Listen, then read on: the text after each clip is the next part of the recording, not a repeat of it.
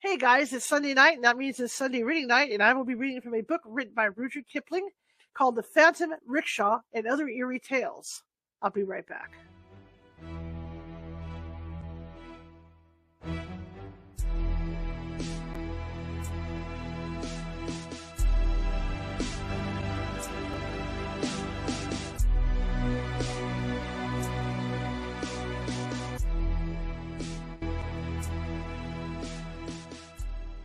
Grab your popcorn and snacks. Find a comfy spot, take a seat or lie down, and let me transport you to a place of fantasy, ghost stories, ancient legends, odd creatures, alien encounters, and other magical topics.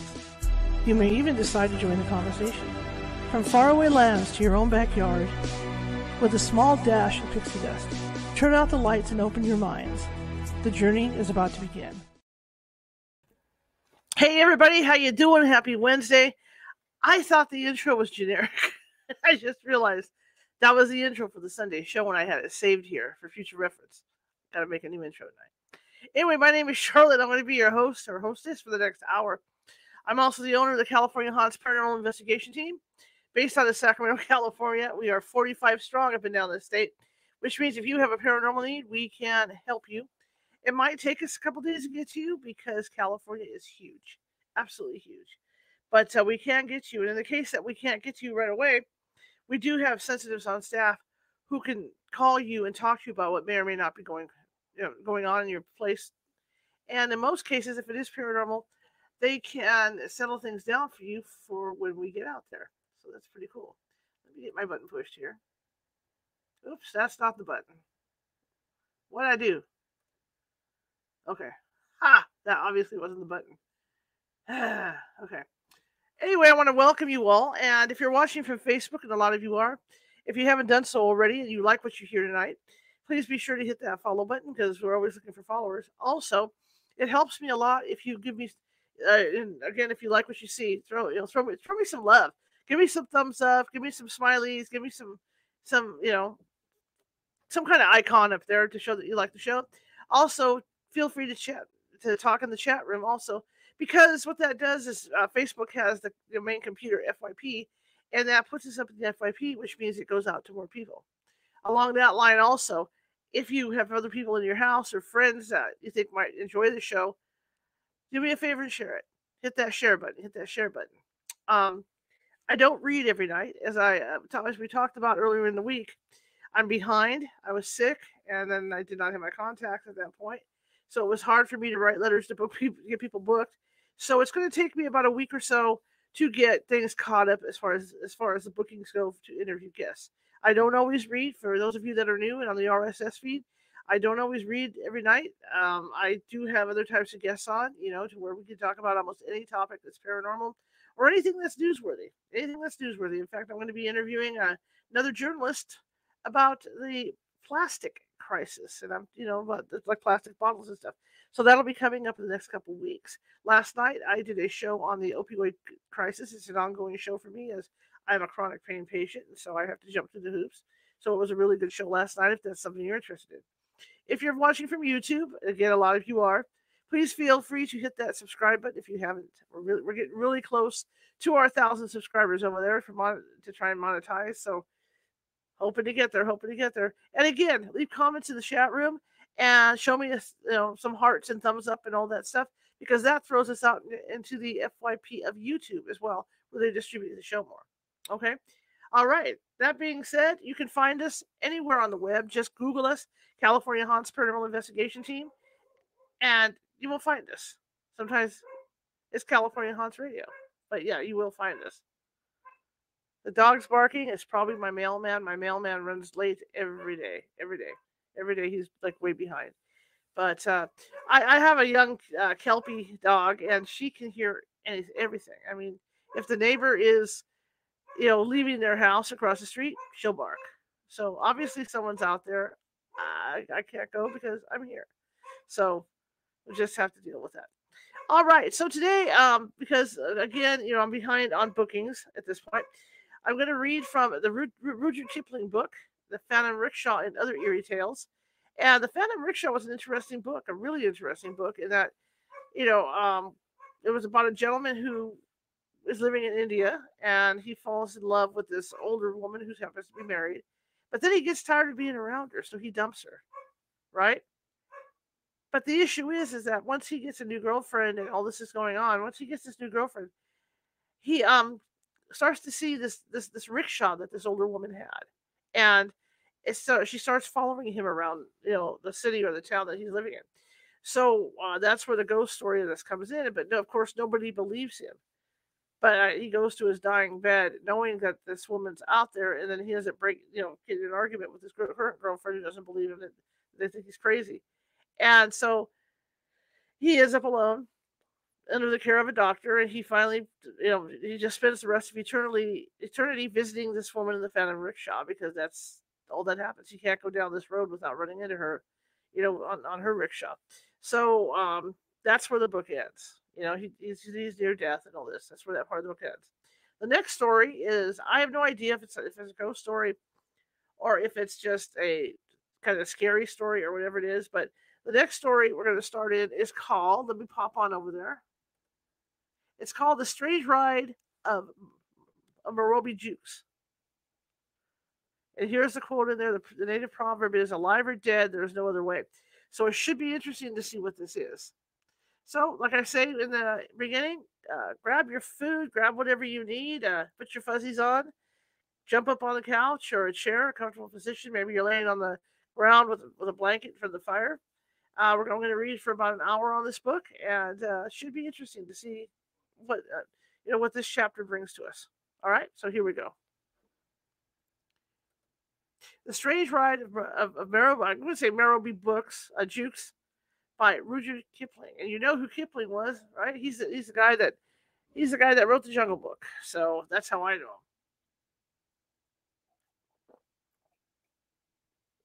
Excuse me, it's warm in here. There is a conjurer's saying, no deception about this tale. Jukes by accident stumbled upon a village that is well known to exist, though he is the only Englishman who has been there. A somewhat similar institution used to flourish on the outskirts of Calcutta, and there is a story that if you go into the heart of Bikaner, which is in the heart of the great Indian desert, you shall come across not a village but a town where the dead, who do not die but may not live, have established their headquarters.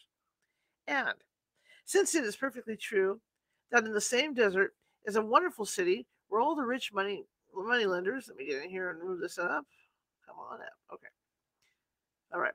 Where all the rich money lenders retreat after they have made their fortunes. Parentheses, fortunes so vast that the owners cannot trust even the strong hand of. Okay, make sure this thing's going. I'm going to turn myself up a little bit, you guys.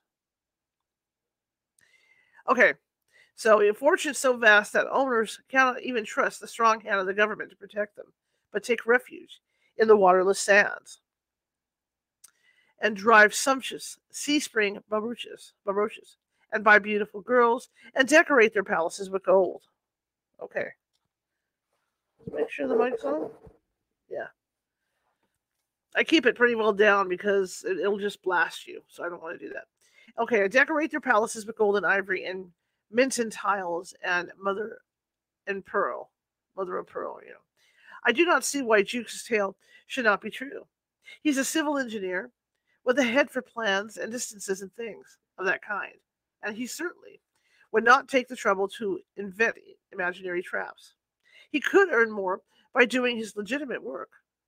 He never varies the tale, especially during the telling, and grows very hot and indignant when he thinks of the disrespectful treatment he received. He wrote this quite straightforwardly at first, but he has since touched it up in places and introduced moral reflections. Thus, in the beginning, it all arose from a slight attack of fever. My work necessitated my being in camp for some months between Pakpatan, I love foreign words, and Harkpur, a desolate sandy stretch of country, as everyone who has had the misfortune to go there may know. My coolies were neither more nor less exasperating than other gangs, and my work demanded sufficient attention to keep me from moping. Had I been inclined to? So many times. On the 23rd December, 1884, I felt a little feverish, Just give me a second here. This got bigger than it was supposed to be. Okay. On the 23rd of December, 1884, I felt a little feverish. There was a full moon at the time, and in consequence, every dog near my tent was baying. It. The brutes assembled in the brutes assembled in twos and threes. It's gonna be one of those days, and drove me frantic. A few days previously, I had shot one loudmouth singer and suspended his carcass in interim about 50 yards from my tent door. But his friends fought for it, and ultimately devoured the body, and, as it seemed to me, sang their hymns of thanksgiving afterward with renewed energy. The lightheartedness which accompanies fever acts differently on different men. My irritation gave way, after a short time, to a fixed determination to slaughter one huge black and white beast who had been foremost in the song and first in flight throughout the evening. Let me remind you guys, this book was written in the late 1800s, so a lot of the stuff is going to be old time thinking. Okay, it's not how we think and look at things today, but old time. So I'm just giving you a warning. If it offends you in any way or anything like that, feel free to just move on to another show. All right, okay. Where am I? There we go. Thanks to a shaking hand and a giddy head, I had already missed him twice with both barrels of my shotgun. When it struck me that my best plan would be to ride him down into the open and finish him off with a hog spear. This, of course, was merely the semi-delirious notion of a fever patient. But I remember that it struck me at the time as being eminently practical and feasible. I therefore ordered my groom to saddle Pornick and bring him round quietly to the rear of my tent. When the pony was ready, I stood at his head, prepared to mount and dash out as soon as the dog should again lift up his voice. Pornick, by the way, had not been out of his pickets for a couple of days. The night air was crisp and chilly, and I was armed with a specially long and sharp pair of persuaders, with which I had been rousing a sluggish cob that afternoon. You will easily believe, then, that when he was let go, he went quickly. In one moment, for the brute bolted as straight as a die. The tent was left far behind, and we were flying over the smooth sandy soil at racing speed. In another moment, we had passed the wretched dog, and I had almost forgotten why it was that I had taken the horse and hog spear. The delirium of fever and the excitement of rapid motion through the air must have taken away the remnant of my senses. I have a faint recollection of standing upright in my stirrups, and of brandishing my hog spear at the great white moon that looked down so calmly on my mad gallop, and of shout-log challenges to the camel thorn bushes as they whizzed past. Once or twice, I believe, I swayed forward on Pornick's neck, and literally hung on by my spears as the marks next morning showed. The wretched beast went forward like a thing possessed, over what seemed to be a limitless expanse of moonlit sand. Next, I remember, the ground rose suddenly in front of us, and as we topped the ascent, I saw the waters of the Sutlej shining like a silver bar below. The Pornick blundered heavily on his nose, and we rolled together down some unseen slope. I must have lost consciousness, for when I recovered, I was lying on my stomach in a heap of soft white sand, and the dawn was beginning to break dimly over the edge of the slope down which I had fallen. As the light grew stronger, I saw that I was at the bottom of a horseshoe-shaped crater of sand, opening on one side directly onto the shoals of the Sutlej.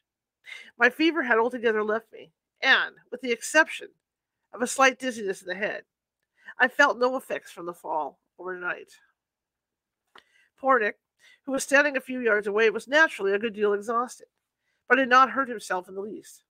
His saddle, a favorite polo one, was much knocked about, and had been twisted under his belly. It took me some time to put him to rights, and in the meantime I had ample opportunities of observing the spot into which I had so foolishly dropped. At the risk of being considered tedious, I must describe it at length, inasmuch as an accurate mental picture of its peculiarities will be of material assistance in enabling the reader to understand what follows. Imagine, then, as I have said before, a horseshoe-shaped crater of sand with steeply graded sand walls about 35 feet high. Parentheses, the slope, I fancy, must have been about 65 degrees, end parentheses. This crater enclosed a level piece of ground about 50 yards long by 30 at its broadest part, with a crude well in the center. Round the bottom of the crater, about 3 feet from the level of the ground proper, ran a series of 83 semicircular ovoid, square, and multilateral holes. Wow. Holes. I just said that other word, didn't I? Multilateral holes, okay? That's going to be like that. All about 83 all about 3 feet at the mouth. This is like all jammed together when I'm reading it. All about 3 feet at the mouth. Each hole on inspection showed that it was carefully shored internally with driftwood and bamboos, and over the mouth of a wooden drip board projected. Okay, and over the mouth, a wooden drip board projected like the peak of a jockey's cap for 2 feet. No sign of life was visible in these tunnels, but a most sickeningly stench pervaded the entire amphitheater, a stench fouler than any which my underlings in the Indian villages have introduced to me. Having remounted Pornick, who was as anxious as I to get back to camp, I rode around the base of the horseshoe to find some place whence an exit would be practicable. The inhabitants, whoever they might be, had not thought to put in an appearance, so I was left to my own devices. My first attempt to rush Pornick up the steep sandbanks showed me that I had fallen into a trap exactly on the same model as that which the antlion sets for its prey. At each step, the shifting sand poured down from above in tons and rattled on the drip boards of the holes like small shot. A couple of ineffectual charges sent us both rolling down the bottom, half choked with the torrents of sand, and I was constrained to turn my attention to the riverbank. Here, everything seemed easy enough. The sand hills ran down to the river edge. It is true, but there were plenty of shoals and shallows across which I could gallop Pornick, and find my way back to terra firma by turning sharply to the right or left. As I led Pornick over the sands, I was startled by the faint pop of a rifle across the river, and at the same moment a bullet dropped with sharp wit close to Pornick's head. There was no mistaking the nature of the missile. A regulation Martini Henry Pickett. About 500 yards away, a country boat was anchored in midstream, and a jet of smoke drifting away from its bows. In the still morning air showed me whence the delicate attention had come. Was ever a respectable gentleman in such an impasse? The treacherous sand slope allowed no escape from a spot which I had visited most involuntarily, and a promenade on the river frontage was the signal for a bombardment from some insane native in a boat. I'm afraid that I lost my temper, very much indeed. Another bullet reminded me that I had better save my breath to cool my porridge, and I retreated hastily up the sands and back to the horseshoe, where I saw that the noise of the rifle had drawn 65 human beings from the badger holes, which I had, up till that point, supposed to be empty. Let's just go with that. I found myself in the midst of a crowd of spectators, about 40 men, 20 women, and one child who could not have been more than 5 years old. They were all scantily clothed in that salmon-colored cloth, which one associates with Hindu mendicants, and, at first sight, gave me the impression of a band of loathsome fakers. The filth and repulsiveness of the assembly were beyond all description, and I shuddered to think what their life in the bigger holes must be. Even in these days, when local self-government has destroyed the greater part of the natives' respect for Sahib, I have been accustomed to a certain amount of civility from my inferiors, and on approaching the crowd, naturally expected that there would be some recognition of my presence. As a matter of fact, there was, but it was by no means what I had looked for. The ragged crew actually laughed at me. Such laughter I hope I may never hear again. They cackled, yelled, whistled, and howled as I walked into their midst, some of them literally throwing themselves down on the ground in convulsions of unholy mirth. In a moment, I had let go of Pornick's head, and, irritated beyond expression at the morning's adventure, commenced cuffing those nearest to me with all the force I could. The wretches dropped under my blows like ninepins, and the laughter gave place to walls for mercy, while those yet untouched clasped me round the knees, imploring me in all sorts of uncouth tongues to spare them. In the tumult, and just when I was feeling very much ashamed of myself for having thus easily given up my temper, a thin, high voice murmured in English from behind my shoulder, "Sahib, Sahib, do you not know me? Sahib, it is Gunga Das, the telegraph master." I spun round quickly and faced the speaker. Gunga Das. Parentheses. I have, of course, no hesitation mentioning the man's real name. In parentheses. I had known 4 years before as a Deccani Brahmin loaned by the Punjab government to one of the Khalsa states. He was in charge of a branch telegraph office there, and when I had last met him, he was jovial. He was a jovial. I'm sorry. Wow, did I start a good? I know. And when I last met him, he was a jovial, full-stomached, partly government servant with a marvelous capacity for making bad puns in English.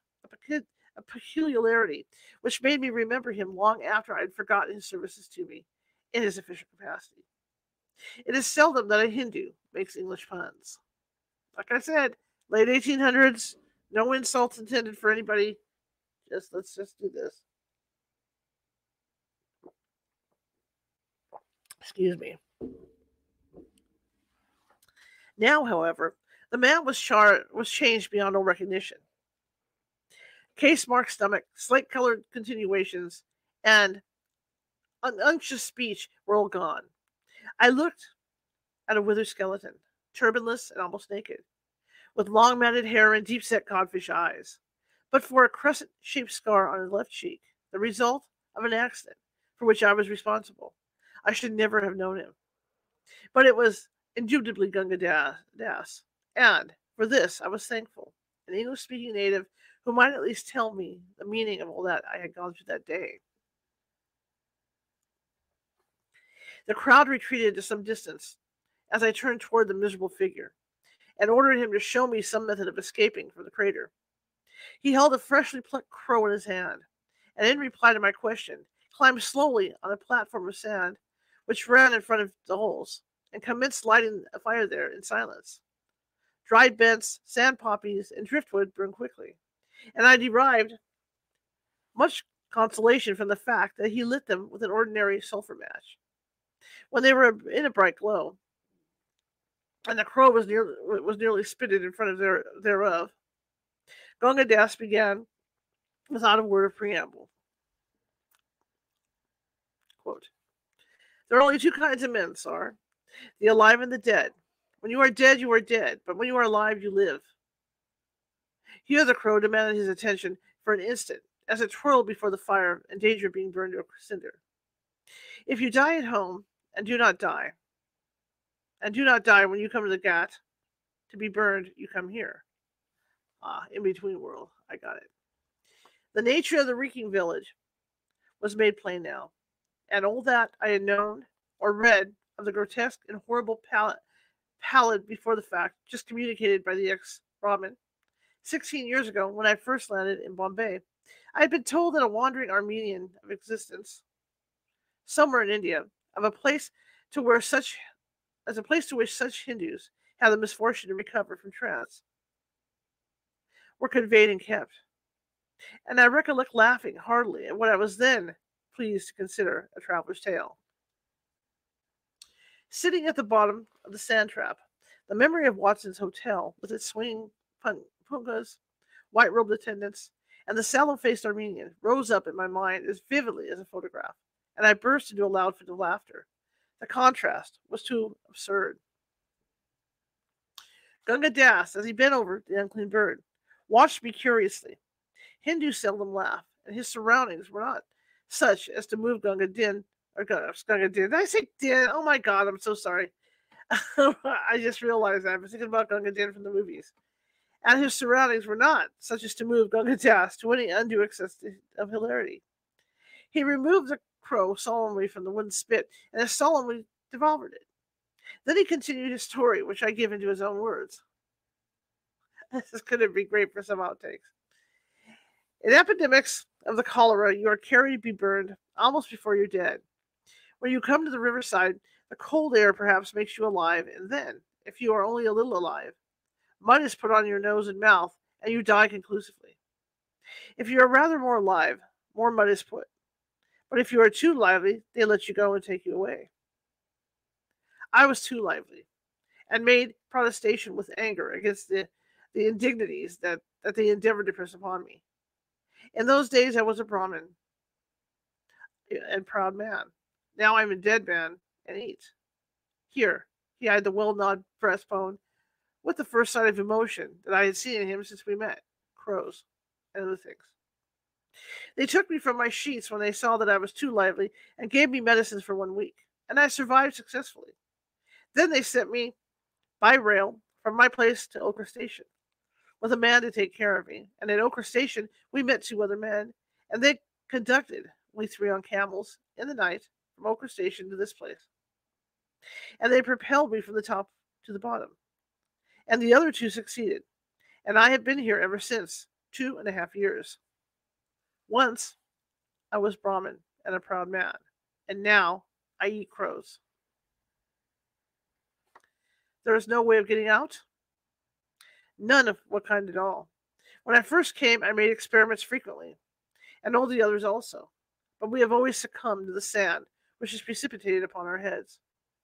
But surely, I broke in at this point, the riverfront is open, and it is worthwhile dodging the bullets, while at night.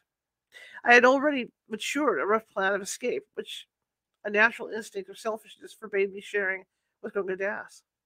He, however, divined my astonishment, gave vent to a long, low chuckle of derision, the laughter, be it understood, of a superior, or at least an equal. You will not, he had dropped the sir completely after his opening sentence, make any escape that way, but you can try.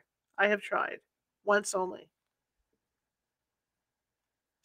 The sensation of nameless terror and fear, which I had in vain attempted to strive against, overmastered me completely.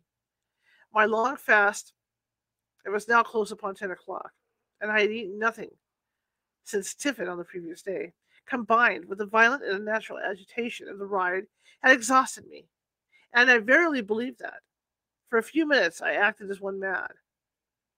I hurled myself against the pitiless sand slope. I ran around the base of the crater, blaspheming my prayer by turns. I crawled out among the sedges of the riverfront, only to be driven back each time in agony of nervous dread by the rifle bullets which cut up the sand round me. For I had dared not face the death of a mad dog among that hideous crowd, and finally fell, spent and raving, at the curb of the well. No one had taken the slightest notion of an exhibition which makes me blush hotly, even when I think of it now. 2 or 3 men trod on my panting body as they drew water, but they were evidently used to this sort of thing and had no time to waste upon me. The situation was humiliating. Gunga Das, indeed, when he had banked the embers of his fire with sand, was at some pains to throw half a cupful of heated water over my head, an attention for which I could have fallen on my knees and thanked him. But he was laughing all the while in the same mirthless, wheezy key that greeted me on my first attempt to force the shoals. And so, in a semi-comatose condition, I lay till noon. Then, being only a man after all, I felt hungry, and intimated as much to Gunga Das, whom I had begun to regard as my natural protector. Following the impulse of the outer world when dealing with natives, I put my hand into my pocket and drew out 4 annas. The absurdity of the gift struck me at once, and I was about to replace the money. Gunga Das, however, was of a different opinion. "Give me the money," said he, "all you have, or I will get help, and we will kill you." All this as if it were the most natural thing in the world. A Briton's first impulse, I believe, is to guard the contents of his pockets. But a moment's reflection convinced me of the futility of differing with the one man who had it in his power to make me comfortable, and with those whose help it was possible that I might eventually escape from the crater. I gave him all the money in my possession. Rs. 9859 rupees, 8 annas, and 5 pie, for I always keep small change as baksheesh when I'm in camp. Gangadas clutched the coins and hid them at once in his ragged loincloth, his expression changing to something diabolical as he looked round to assure himself that no one had observed us. "Now, I'll give you something to eat," said he. What pleasure the possession of my money could have afforded him, I am unable to say, but inasmuch as it did give him evident delight, I was not sorry that I had parted with it so readily, for I have no doubt that he would have had me killed if I had refused. One does not protest against the vagaries of a den of wild beasts, and my companions were lower than any beasts. While I devoured what Gangadas had provided, a coarse chapati and a cupful of foul well water, the people showed not the faintest sign of curiosity, that curiosity which is so rampant, as a rule, in an Indian village. I could even fancy that they despised me. At all events, they treated me with the most chilling indifference, and Gangadas was nearly as bad. I plied him with questions about the terrible village, and received extremely unsatisfactory answers. So far as I could gather, it had been in existence from time immemorial, time immemorial, whence I concluded that it was at least a century old, and during that time no one had ever been known to escape from it. I had to control myself here with both hands, lest the blind terror should lay hold of me a second time and drive me raving around the crater. Gangadas took a malicious pleasure in emphasizing this point and in watching me wince. Nothing that I could do would induce him to tell me who the mysterious "they" were. "It is ordered," he would reply, and I do not yet know anyone who has disobeyed the orders. "Only wait till my servants find that I am missing," I retorted, "and I promise you that this place shall be cleared off the face of the earth, and I'll give you a lesson in civility too, my friend. Your servants would be torn in pieces before they came near this place, and, besides, you are dead, my dear friend. It is not your fault, of course, but nonetheless, you are dead and buried." At irregular intervals, supplies of food, I was told, were dropped down from the land side of the amphitheater, and the inhabitants fought for them like wild beasts. When a man felt his death coming on, he retreated to his lair and died there. The body was sometimes dragged out of the hole and thrown onto the sand, or allowed to rot where it lay. The phrase "thrown onto the sand" caught my attention, and I asked Gangadas whether this sort of thing was not likely to breed pestilence. "That," he said with another of his wheezy chuckles, "you may see for yourself subsequently. You will have much time to make observations." Whereat, to his great delight, I winced once more and hastily continued the conversation. "And how do you live here from day to day? What do you do?" The question elicited exactly the same answer as before, coupled with the information that this place is like your European heaven. There is neither marrying nor giving in marriage. Gangadas had been educated at a mission school, and, as he himself admitted, he had only changed his religion like a wise man, might have avoided the living grave which was now his portion. But as long as I was with him, I fancy he was happy. He was a sahib, a representative of the dominant race, helpless as a child and completely at the mercy of his native neighbors. In a deliberate, lazy way, he set himself to torture me as a schoolboy would devote a rapturous half-hour to watching the agonies of an impaled beetle, or as a ferret in a blind burrow might glue himself comfortably to the neck of a rabbit. The burden of his conversation was that there was no escape, of no kind whatsoever, and that I should stay there till I died and was thrown onto the road. If it were possible to forejudge the conversation of the damned on the advent of a new soul in their abode, I should say that they would speak. They would speak as Gangadas did to me throughout that long afternoon. I was powerless to protect or answer, all my energies being devoted to a struggle against the inexplicable terror that threatened to overwhelm me again and again. I can compare terror that threatened. I'm sorry. It's all like melded together. I can compare the feeling to nothing except the struggles of a man against the overpowering nausea of a channel passage. Only to my agony, was of the spirit and infinitely more terrible. As the day wore on, the inhabitants began to appear in full strength to catch the rays of the afternoon sun, which were now sloping in at the mouth of the crater.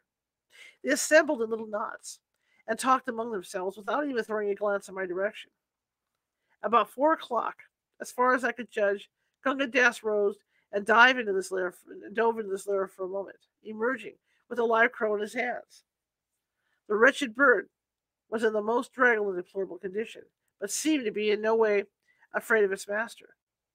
Advancing cautiously to the riverfront, Gunga Das stepped from tussock to tussock until he had reached a smooth patch of sand directly in line of the boat's fire. The occupants of the boat took no notice. Here he stopped, and, with a couple of dexterous turns of the wrist, pegged the bird on its back with outstretched wings. As was only natural, the crow began to shriek at once and beat the air with his claws. In a few seconds, the clamor had attracted the attention of a bevy of wild crows on a shoal a few hundred yards away, where they were discussing something that looked like a corpse. Half a dozen crows flew over at once to see what was going on, and also, as it proved, to attack the pinioned bird. Gunga Das, who had laid down on the tussock, motioned for me to be quiet, though I fancy this was a needless precaution. In a moment, and before I could see how it happened, a wild crow, who had grappled with the shrieking and helpless bird, was entangled in the latter's claws. Swiftly disengaged by Gunga Das, and pegged down beside his companion in adversity. Curiosity, it seemed, overpowered the rest of the flock, and almost before Gunga Das and I had time to withdraw to the tussock, 2 more captives were struggling in the upturned claws of the decoys. So the chase, if I can give it such a dignified name, continued until Gunga Das had captured 7 crows. 5 of them he throttled at once, reserving 2 for further operations another day. I was a good deal impressed by this. To me, a novel method of securing food, and complimented Gunga Das on the skill. It is nothing to do, said he. Tomorrow you must do it for me. You are stronger than I am. The calm assumption of superiority upset me a little, and I answered, Indeed, you old ruffian, what do you think I have given you money for? Very well, was the unmoved reply. Perhaps not tomorrow, nor the day after, nor subsequently. But in the end, and for many years, you will catch crows and eat crows, and you will thank your European God that you have crows to catch and eat. I could have cheerfully strangled him for this, but judged it best under the circumstances to smother my resentment.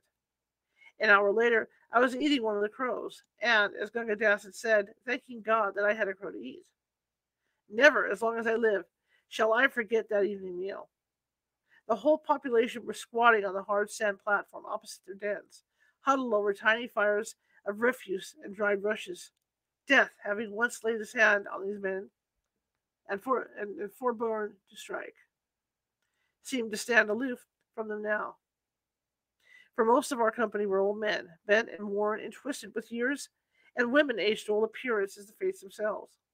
They sat together in knots and talked. God only knows what they found to discuss, in low, equable tones, curiously, in contrast to the strident babble with which natives are accustomed to make day hideous. Now and then, an access of that sudden fury which had possessed me in the morning would lay hold of a man or woman, and with yells of imprecations, the sufferer would attack the sleep slope until, baffled and bleeding, he fell back on the platform, incapable of moving a limb. The others would never even raise their eyes when this happened, as men too well aware of the futility of their fellows' attempts, were wearied with their useless repetition. I saw 4 such outbursts in the course of the evening. Gunga Das took an eminently businesslike view of my situation, and while we were dining, I can afford to laugh at the recollection now, but it was painful enough at the time, propounded the terms on which he would consent to do for me. My 9 rupees, 8 annas, he argued, at the rate of 3 annas a day, would provide me with food for 51 days, or about 7 weeks, that is to say, He would be willing to cater for me for that length of time. At the end of it, I was to look after myself. For a further consideration, if I'd elicit my boots, he would be willing to allow me to occupy the den next to his own, and would supply me with as much dry grass for bedding as he could spare. Very well, Gunga Das, I replied to the first terms. I cheerfully agree, but as there is nothing on earth to prevent my killing you as you sit here, and taking everything that you have, because I thought of the two invaluable crows at the time, I flatly refuse to give you my boots, and shall take whichever den I please. The stroke was a bold one, and I was glad when I saw that it had succeeded. Gunga Das changed his tone immediately and disavowed all intention of asking for my boots. At the time, it did not strike me as a little strange that I, a civil engineer, a man of 13 years standing in the service, and, I trust, an average Englishman, should thus calmly threaten murder and violence against the man who had, for all consideration it is true, taken me under his wing. I had left the world, it seemed, for centuries. I was as certain then as I am of my own existence, but that, in the accursed settlement, there was no law save that of the strongest, that the living dead man had thrown behind them every cannon of the world which had cast them out, and that I had to depend for my own life on the strength of vigilance alone.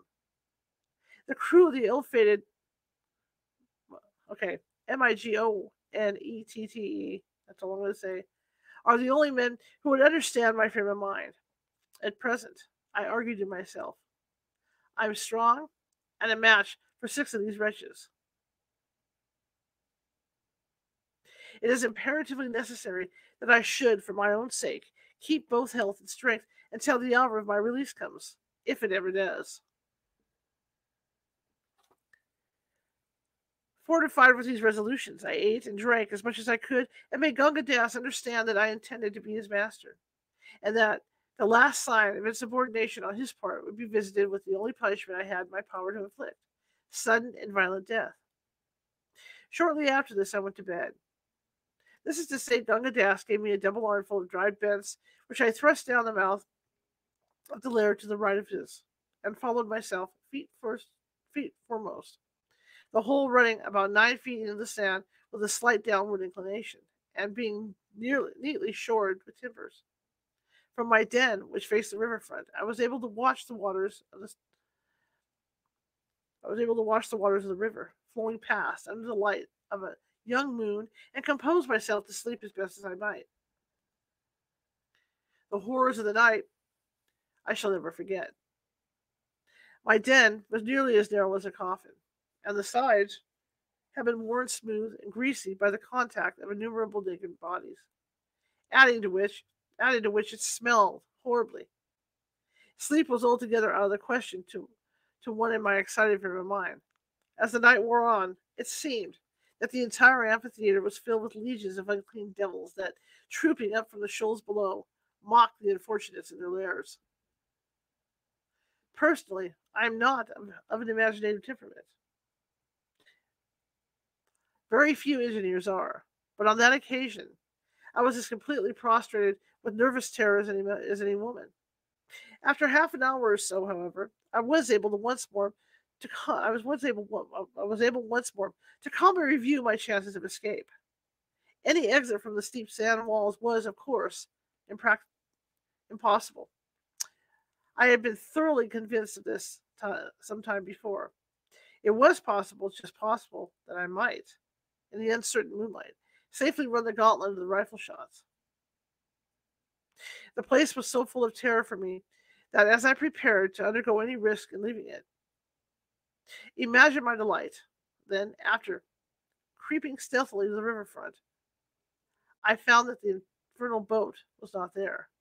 My freedom lay before me in the next few steps.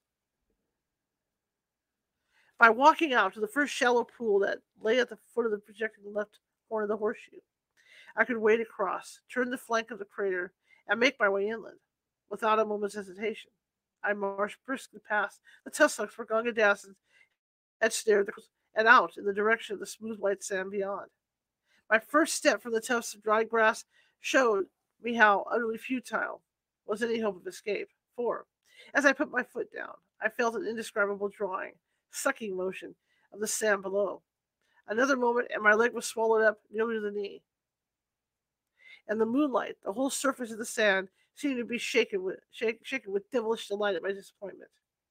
I struggled clear, sweating with terror and exertion, back to the tussocks behind me, and fell on my face. My only means of escape from the semicircle was protected with quicksand. How long I lay, I have not the faintest idea, but I was roused at last by the malevolent chuckle of Gunga Das at my ear. I would advise you, protector of the poor. The ruffian was speaking in English, to return to your house. It is unhealthy to lie down here. Moreover, when the boat returns, you will most certainly be rifled at. He stood over me in the dim light of the dawn, chuckling and laughing to himself, suppressing my first impulse to catch the man by the neck and throw him onto the quicksand. I rose suddenly and followed him to the platform below the burrows. Suddenly and futilely, as I thought while I spoke, I asked Gunga Das, what is the good of the boat if I can't get out? Anyhow, I recollect that even in my deepest trouble I had been speculating vaguely on the waste of ammunition in guarding an already well-protected foreshore. Gunga Das laughed again and made answer. They have the boat only in daytime. It is for the reason that there is a way. I hope we shall have the pleasure of your company for much longer time. It is a pleasant spot. When you have been here some years, I've eaten roast crow long enough. I staggered, numbed and helpless, toward the fetid burrow allotted to me, and fell asleep. An hour or so later, I was awakened by a piercing scream, the shrill, high-pitched scream of a horse in pain. Those who have once heard that will never forget the sound. I found some little difficulty in scrambling out of the burrow. When I was in the open, I saw Pornick, my poor old Pornick, lying dead on the sandy soil. How they killed him, I cannot guess. Gunga Das explained that the horse was better than Crow, and greatest good of greatest number is a political maxim. We are now a republic, Mr. Jukes, and you are entitled to a fair share of the beast. If you like, we'll pass a vote of thanks. Shall I propose? Yes. We were a republic indeed, a republic of wild beasts penned at the bottom of a pit, to eat and fight and sleep till we died. I attempted no protest of any kind, but sat down and stared at the hideous sight in front of me. In less time, almost than it takes for me to write this, Pornick's body was divided. In some unclear way or other, the men and women had dragged the fragments onto the platform and were preparing their normal meal. Gunga Das cooked mine. The almost irresistible impulse to fly at the sand walls until I was wearied lay hold of me afresh, and I had to struggle against it with all my might. Gunga Das was offensively jocular, till I told him that if he addressed another remark of any kind, whatever to me, I should strangle him where he sat. This silenced him till silence became insupportable, and I bade him say something. You will live here till you die, like the other Farragut, he said, coolly, watching me over the fragment of gristle that he was gnawing. What other sahib, you swine? Speak at once, and don't stop to tell me a lie.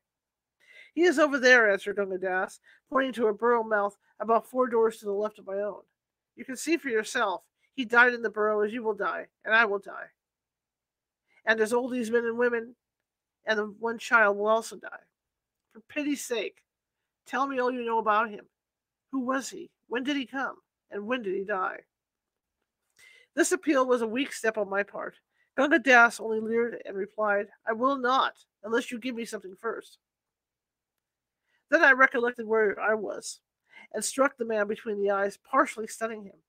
He stepped down from the platform at once, and cringing and fawning and weeping and attempting to embrace my feet, led me round to the burrow, which he had indicated.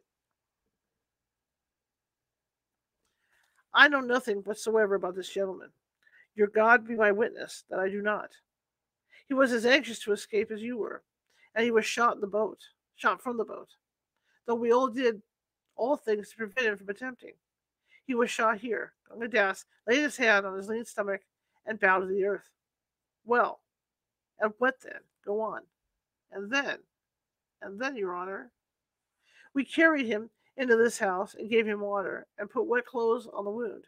And he laid down in this house and gave up the ghost. And how long? And how long? About half an hour after he received his wound. I called Vishnu to witness. Yet the wretched man that I did not, oh, yelled the wretched man, I'm sorry, that I did everything for him, everything which was possible, that I did. He threw himself down on the ground and clasped my ankles, but I had no doubts, but I had my doubts about Gangadas's benevolence, and kicked him off as he lay protesting. I believe you robbed him of everything he had, but I can't find out in a minute. But I can find out in a minute or two. How long was the Sahib here? Nearly a year and a half. I think he must have gone mad. But hear me swear, protector of the poor.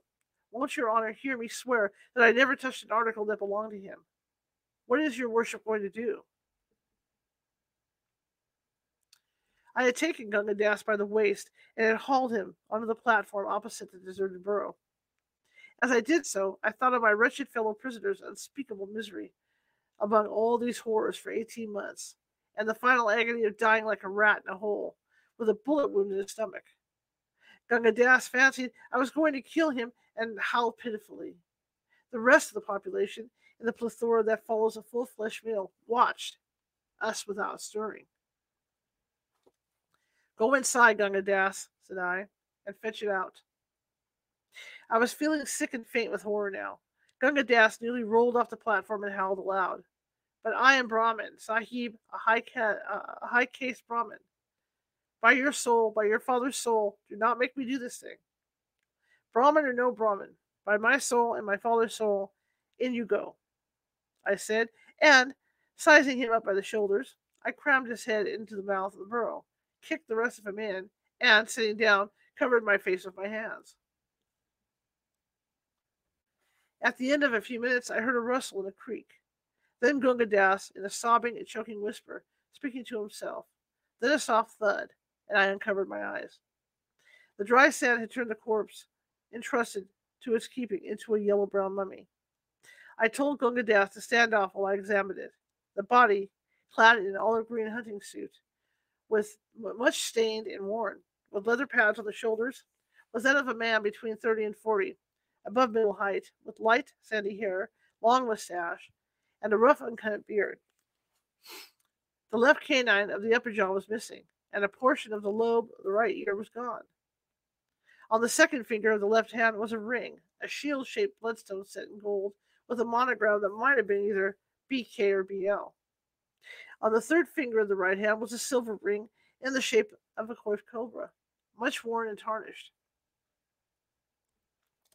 Gangadas deposited a handful of trifles he had picked out of the burrow at my feet, and, covering the face of the body with my handkerchief, I turned to examine these. I give the full list in the hope that it may lead to the identification of the unfortunate man. A little drink here.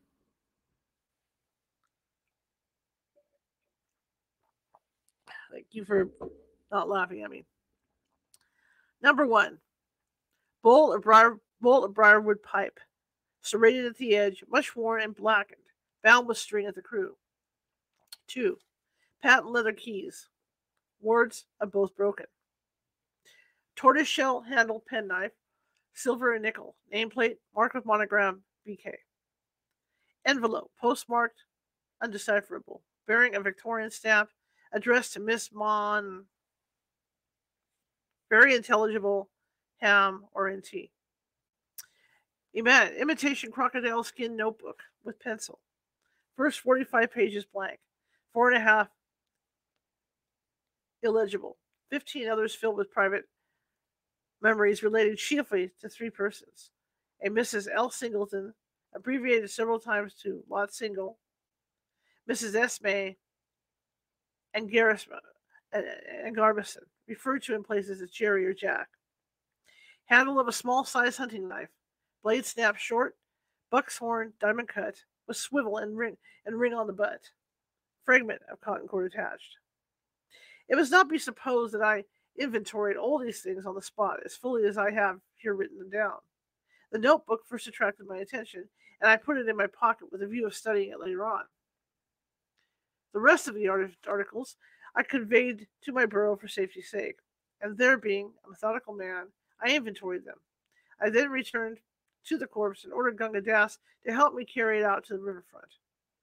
While we were engaged in this, the exploded shell of an old brown cartridge dropped out of one of the pockets and rolled at my feet. Gunga Das had not seen it, and I fell to thinking that a man does not carry exploded cartridge cases, especially Browns, which will not bear loading twice, about with him when shooting. In other words, that cartridge case had been fired inside the crater. Consequently, there must be a gun somewhere. I was on the verge of asking Gunga Das, but checked myself, knowing that he would lie. We laid the body down on the edge of the quicksand by the tussocks. It was my intention to push it out, to let it be swallowed up, the only possible mode of burial that I could think of. I ordered Gunga Das to go away. Then, I gingerly put the corpse out on the quicksand. In doing so, it was laying face downward. I tore the frail and rotten khaki shooting coat open, disclosing a hideous cavity in the back. I had already told you that the dry sand had, as it were, mummified the body.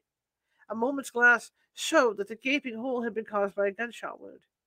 The gun must have been fired with the muzzle almost touching the back. The shooting coat, being intact, had been drawn over the body after death, which must have been instantaneous. The secret of the poor wretch's death was plain to me in the flash. Someone of the crater, presumably Gunga Das, must have shot him with his own gun, the gun that fitted the brown cartridges. He had never attempted to escape in the face of the rifle fire from the boat. I pushed the corpse out hastily and saw it sink from sight literally in a few seconds. I shuddered as I watched. In a dazed, half-conscious way, I turned to peruse the notebook. A stained and discolored slip of paper had been inserted between the binding and the back, and dropped out as I opened the pages. This is what it contained. Quote, four out from Pro Clump, 3 left, 9 out, 2 right, 3 back, 2 left, 14 out, 2 left, 7 out, 1 left, 9 back, 2 right, 6 back, 4 right, 7 back. The paper had been burned and charred at the edges. What it meant I couldn't understand. I sat down on the dried bench, turning it over and over between my fingers, until I was aware of Gunga Das standing immediately behind me with glowing eyes and outstretched hands. Have you got it? He panted. Will you not let me look at it also? I swear that I will return it. Got what? Return what? I asked.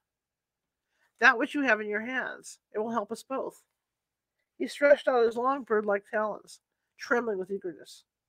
I could never find it, he continued. He had secreted about this person. Therefore, I shot him. But nevertheless, I was unable to obtain it. Gunga Das had quite forgotten his little fiction about the rifle bullet. I received the information perfectly calmly. Morality is blunted by consorting with the dead who are alive. What on earth are you raving about? What is it you want me to give you? The piece of paper, the notebook. It will help us both. Oh, you fool, you fool. Can you not see that what it will do for us? We shall escape. His voice rose almost to a scream, and he danced with excitement before me. I own I was moved at the chance of getting away. Don't skip. Explain yourself. Do you mean to say that this slip of paper will help us? What does it mean? Read it aloud. Read it aloud. I beg. I pray you to read it aloud. I did so. Gunga Das listened delightfully and drew an irregular line on the sand with his fingers. See now? It was the length of his gun barrels without the stock. I have those barrels. 4 gun barrels out from the place where I caught the crows. Straight out. You follow me? Then 3 left. Ah, how well I remember when that man worked it out night after night. Then 9 out, and so on. Out is always straight before you, across the quicksand. He told me so before I killed him. But if you knew all this, why didn't you get out before? I did not know it. He told me that he was working it out a year and a half ago, and now he was working it out night after night when the boat had got away, and he could get out near the quicksand safely. Then he said that we would get away together, but I was afraid he would leave me behind one night when he had worked it all out, and so I shot him. Besides, it is not advisable that the men who once get in here should escape. Only I am a Brahmin. The prospect of escape had brought Gunga Das's case back to him. He stood up, walked about, walked about, and gesticulated. and gesticulated. I can't say this word. Gesticulated. There it is. I don't want to go out. I'm tired. And walked about and gesticulated violently. Eventually, I managed to make him talk soberly, and he told me how this Englishman had spent 6 months, night after night, in exploring, inch by inch, the passage across the quicksand. How he had declared it to be simplicity itself, up to within 20 yards of the river bank, after turning the flank of the left horn of the horseshoe. This much he had evidently not completed when Gunga Das shot him with his own gun. In my frenzy of delight at the possibilities of escape, I recollect shaking hands effusively with Gunga Das, after we had decided that we were to make the attempt to get away that very night. It was weary work waiting throughout the afternoon. About 10 o'clock, as far as I could judge. Let's see where we're at. Okay. 7 minutes. About 10 o'clock, as far as I could judge, when the moon has just risen above the lip of the crater, Gunga Das made a move for his burrow to bring out the gun barrels whereby to measure our path. All the other wretched inhabitants had retired to their lairs long ago. The guardian boat drifted downstream some hours before, and we were utterly alone by the crow clump. Gunga Das, while carrying the gun barrels, let slip the piece of paper which was to be our guide. I stooped down hastily to recover it, and as I did so, I was aware that the diabolical Brahmin was aiming a violent blow at the back of my head with the gun barrels. It was too late to turn around. I must have received the blow somewhere on the nape of the neck. 100,000 fiery stars dashed before my eyes, and I fell forward senseless at the edge of the quicksand. When I recovered consciousness, the moon was going down, and I was sensible of intolerable pain in the back of my head. Gunga Das had disappeared, and my mouth was full of blood. I lay down again and prayed that I might die without more ado. Then the unreasoning fury, which I had before mentioned, laid hold upon me, and I staggered inland towards the wells of the crater. It seemed that someone was calling to me in a whisper, "Sahib, Sahib, Sahib," exactly as my bearer used to call me in the morning. I fancied that I was delirious until a handful of sand fell at my feet. Then I looked up and saw a head peering down into the amphitheater, the head of Dunu, my dog boy, who attended to my collies. As soon as he had attracted my attention, he held up his hand and showed me a rope. I motioned, staggering to and fro for the while, that he should throw it down. It was a couple of leather punko ropes, knotted together with a loop at one end. I slipped the loop over my head and under my arms, heard Dunu urge something forward, was conscious that I was being dragged face downward up the steep sand slope, and the next instant found myself choked and half fainting on the sand hills overlooking the crater. Dunu, with his face ashen, gray in the moonlight, implored me not to stay, but to get back to my tent at once. It seems that he had tracked Pornick's footprints 14 miles across the sands of the crater, had returned and told my servants, who flatly refused to meddle with anyone, white or black, once fallen into that hideous village of the dead. Whereupon Dunu had taken one of my ponies and a couple of punko ropes, returned to the crater, and hauled me out as I've described. To cut a long story short, Dunu is now my personal servant on a gold moher a month, a sum which I still think far too little for the services he has rendered. Nothing on earth will induce me to go near that devilish spot again, or to reveal its whereabouts more clearly than I have done. Of Gunga Das, I never found a trace, nor do I wish to do so. My sole motive in giving this to be published is the hope that someone may possibly identify, from the details of the inventory which I have given above, the corpse of the man in the olive green hunting suit. All right, that is the end of that story. Next one that's coming up, we're not going to read it, is The Man Who Would Be King, and I will get to this on Sunday. So that'll be Sunday's read part of this book is The Man Who Would Be King. All right, let me get back over to you guys. Okay, I see you're in there. Hello, Pamela. Pamela's here. Pamela's in the house. Anyway, I want to thank you all for coming tonight and listening to me read. This book's pretty good, actually. It's kind of funny because every time I take on, you know, stuff from like other lands, it's really hard for me to like maneuver all the verbiage and everything. So it makes it kind of fun for me. Okay, well, tomorrow I'll be back at 6:30 p.m. Pacific. I may have a guest, not sure. I'm working with somebody right now. And if not, I will probably give another one-on-one night or something like that. Tell ghost stories or something like that, or we'll discuss some famous haunted places like the Queen Mary and different things like that. But I appreciate each and every one of you for listening to me read, even though it was kind of kooky at times. I do appreciate you guys listening to me read. So thank you so much. And if you like the show, share it with 5 people. If you hated the show, share it with 5 of your enemies.